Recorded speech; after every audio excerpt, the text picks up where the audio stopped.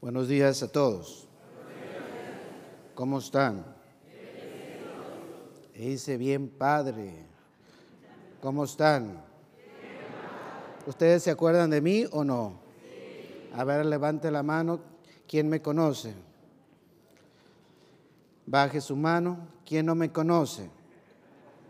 Los que casi no vienen a misa. Bueno, yo soy el Padre Octavio, soy sacerdote misionero. Hace años venía mucho por acá, pero un misionero tiene que ir a donde lo manden. Y ahora estoy trabajando en Centroamérica, en Honduras. Cuando quieran ir a visitar allá los espero, pero no creo que quieran ir, ¿eh? Muy bien, vamos a reflexionar el Evangelio, lo que la palabra de Dios nos enseña este domingo. Cada domingo hay que estar uno atento porque uno aprende. Mucha gente dice que venir a misa es aburrido, pero depende cómo uno venga. Si viene a misa porque lo traen forzado, se va a hacer aburrido. Si viene a misa indispuesto, se va a hacer aburrido. Por eso en misa uno hay que estar con ganas de aprender. ¿Vinieron con ganas de aprender? ¿Sí o no? A ver, levante la mano. ¿Quién se está durmiendo? Está despertito. 3 ideas, 3 mensajes. Vamos a tomar mensaje de cada parte de la lectura. Empecemos con el Salmo. El día de hoy el Salmo es muy importante. Es el Salmo 23. ¿Qué Salmo? 23. En la misa le pone el 22, pero en la Biblia 23 en el paréntesis 22. Es el Salmo del buen pastor. Es un salmo que nos invita a tener una experiencia de Dios. No es lo mismo concepto de Dios que experiencia de Dios. No es lo mismo decir yo creo en Diosito, yo me encomiendo mucho a Dios, que experimentar a Dios. Son cosas diferentes. Muchos de ustedes tienen conocimiento de Dios, pero les falta experiencia de Dios. Si usted nunca en su vida ha hecho un retiro, no ha ido a la renovación, a un cursillo, a cualquier grupo de la iglesia, usted tiene conocimiento de Dios, pero no tiene experiencia de Dios. Hay que luchar por tener experiencia de Dios. Eso se logra en un retiro. Que vaya jueves, viernes, sábado, domingo, que deje el celular, deje de trabajar para que usted tenga experiencia de Dios. Muchas personas toda su vida tienen conocimiento de Dios, pero no experiencia de Dios. Muy importante, es como si aquí viniera un nutriólogo. ¿Qué es un nutriólogo? Al que estudia lo que uno come. Y viene aquí un nutriólogo y le decimos, disculpe señor nutriólogo, háblenos de la manzana. Y empieza. La manzana es una fruta, a veces es roja, a veces es verde. La manzana te sirve para... empieza a hablar. Termina la conferencia, levanta la mano uno y le dice, disculpe señor nutriólogo, ¿usted ha probado la manzana? Y no, Santa María, habla tanto, no la ha probado. Una cosa es hablar, otra cosa es experimentar. Por ejemplo, mucha gente que viene a misa se encomienda a Dios y, ay, Diosito. Y por ejemplo, tienen miedo a morirse. Ay, no sé qué va a pasar si yo me muero. Ay, no sé qué va a pasar. No que crees en Dios. No que dije la vida eterna. ¿Te fijaste? Tienes concepto de Dios, pero no experiencia de Dios. Ahora el COVID fue una prueba fuerte para la iglesia, para ustedes, para mí. Tremendo. Hay gente que se espanta y vacuna uno y vacuna otro. Un mugre microbio te espanta. Y no te espanta el pecado. Eso no te espanta. El COVID puede matar tu cuerpo, pero no tienes miedo cuando pecas, porque el pecado te lleva al infierno. Ese no le tienes miedo. A ese ni te has vacunado. ¿Se fijan? Una cosa es, yo creo en Diosito, otra cosa es experimentarlo. Una señora dice, ay padre, yo escucho cosas en mi casa, así, chac, chac, chac, ay padre, como que, me están haciendo algo, padre. Una dice, yo tengo miedo salir de noche, porque, no sé qué pasa, padre, como que, ahí está. No que crees en Dios, no que tú te encomiendas a Dios. Una cosa es conocimiento de Dios, otra cosa es experiencia. ¿Y qué dice el Salmo? El Señor es mi pastor, nada me falta. Repitan. El Señor es mi pastor, nada me falta. Aunque pase por quebradas oscuras, no tengo ningún mal, porque tú estás conmigo. ¡Wow! Esto es experiencia de Dios. Uno que ora, uno que no solamente dice Diosito, Diosito, sino que lo ha experimentado, no tiene miedo. Porque Dios está con uno. Aunque pase por quebradas oscuras, aunque tenga un problema, aunque me caiga una enfermedad, no tengo miedo. ¿Por qué? Porque tú estás conmigo. Cuando usted ha experimentado a Dios en su vida, los problemas, por más fuertes que sean, usted lo va a vencer. Por eso dice San Pablo, esta cita se la van a aprender de memoria. Al final me voy a poner ahí y se las voy a preguntar de a uno por uno. Y el que no se lo sepa, se queda a la misa de una. ¿Qué dice? Filipenses 4:13. Vamos a ver si es cierto, no es que le vaya a decir lo que les quiero decir. Yo siempre, Filipenses capítulo 4. ¿Qué versículo les dije?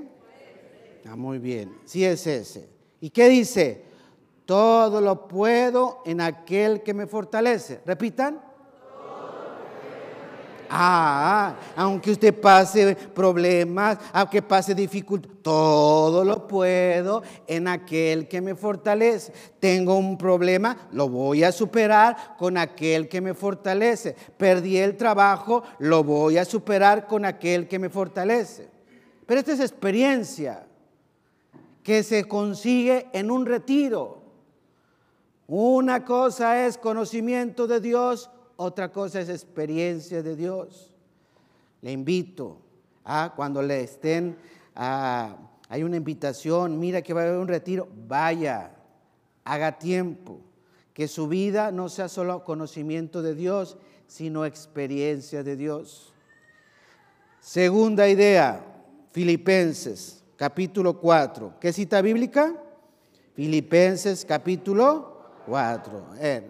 En la vida, fíjense bien, uno sufre porque se apega a las cosas. No quiere sufrir, no se apegue a las cosas. Quiere sufrir, ándele pues, apéguese a las cosas, a las personas. A nadie, hay que querer a las personas, pero no se apegue a ellas. Vivo, por ejemplo, un matrimonio, hay que enamorarse, sí, y que mi amor, y que mi bombón, y que esas palabras que le salen bien a ustedes, pero no demasiado, porque algún día se va a separar de él, cuando se muera. Si usted está pegado a algo, a alguien, usted va a sufrir, Hay personas como las que están aquí presentes, no quiero decir su nombre, pero me están escuchando, están apegadas a las cosas materiales y quieren estar bien, están acostumbradas al aire acondicionado, quieren el carro puro, qué calor, qué calor. Nunca quieren sufrir, quieren comer bien, quieren estar bien, quieren dormir bien. Esas personas están apegadas. Quieren siempre tener salud, están apegadas. Y tarde o temprano te vas a enfermar. Tarde o temprano se va a ir la luz y no vas a tener aire acondicionado. Uno sufre porque se apega a las cosas materiales.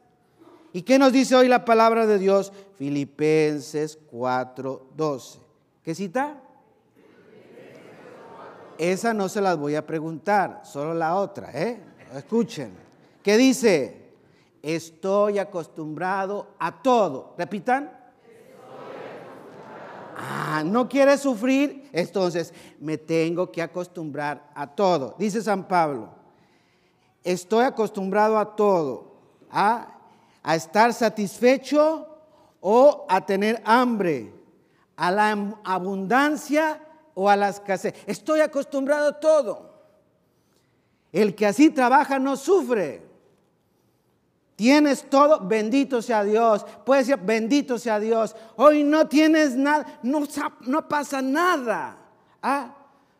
Hoy no tienes el champú que te gusta, hoy no tienes esto que te gusta, no sucede nada. Pero cuando usted está pegado a las personas, a las cosas, usted va a sufrir.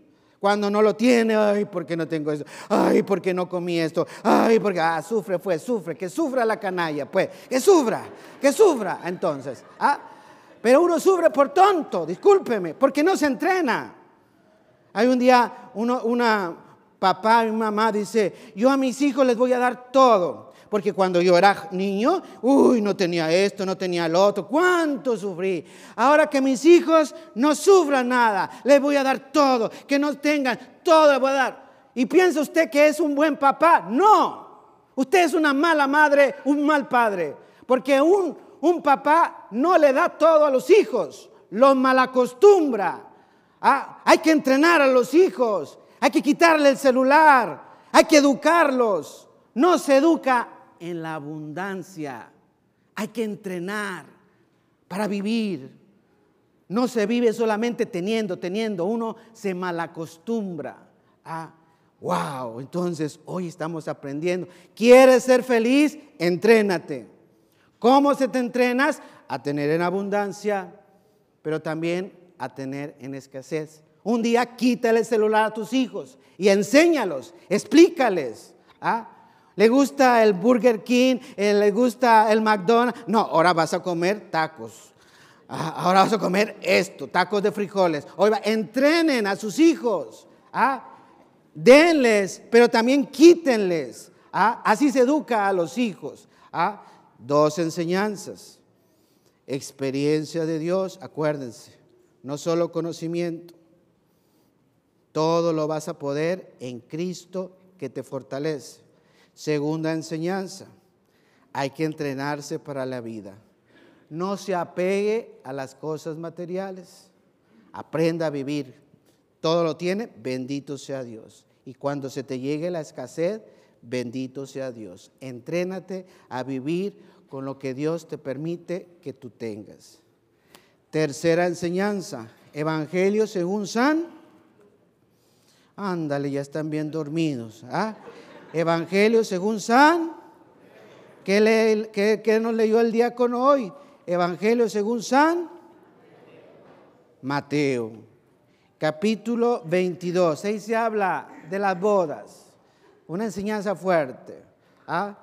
Dios nos invita. Es una boda del Hijo del Rey. Salgan a invitar. Pero ¿qué dice? Que los invitados de honor no quieren ir.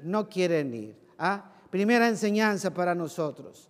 Dios en la vida nos hace muchas invitaciones y muchos las rechazamos. ¿Por qué? Tengo trabajo, no puedo, estoy muy ocupado. Tantos pretextos que ponemos. Cada uno de ustedes póngase a pensar cuántos rechazos has dado a Dios. Dios te ha enviado una persona y te ha dicho, vamos a un retiro. ¿Y cuánto tú has dicho? No tengo tiempo, estoy trabajando. Y pasa el tiempo, te vuelven a invitar. Mira que va a haber un encuentro. No tengo tiempo. Usted se parece a esos que Dios invita a la fiesta de su hijo, pero dicen, no tengo tiempo.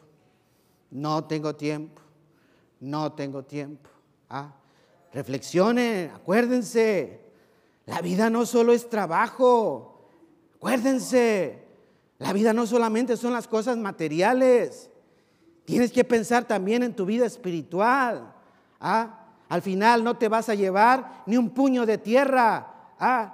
Ay, que yo estoy igual, en Honduras está viniendo mucha gente para acá y ay, mandan dinero. Bueno, allá le dicen pisto, no es porque pisto, sino pisto de dinero, y mandan, ay, quieren hacer la casa, siempre pensando en la cosa material. Una experiencia muy interesante. A una señora le mandaron, hizo su casa, de repente le dio un paro cardíaco, ¡pum! Nada de disfrutó. Porque la cabeza está aquí, hay que trabajar, aquí. Piensa en tu salvación, piensa en la vida eterna, trabaja por tu casa, pero que es eterna. ¿Qué decía el Salmo? A ver, ¿qué decía el Salmo? No, lo que cantamos. ¿Qué decía? Habitaré, ¿qué?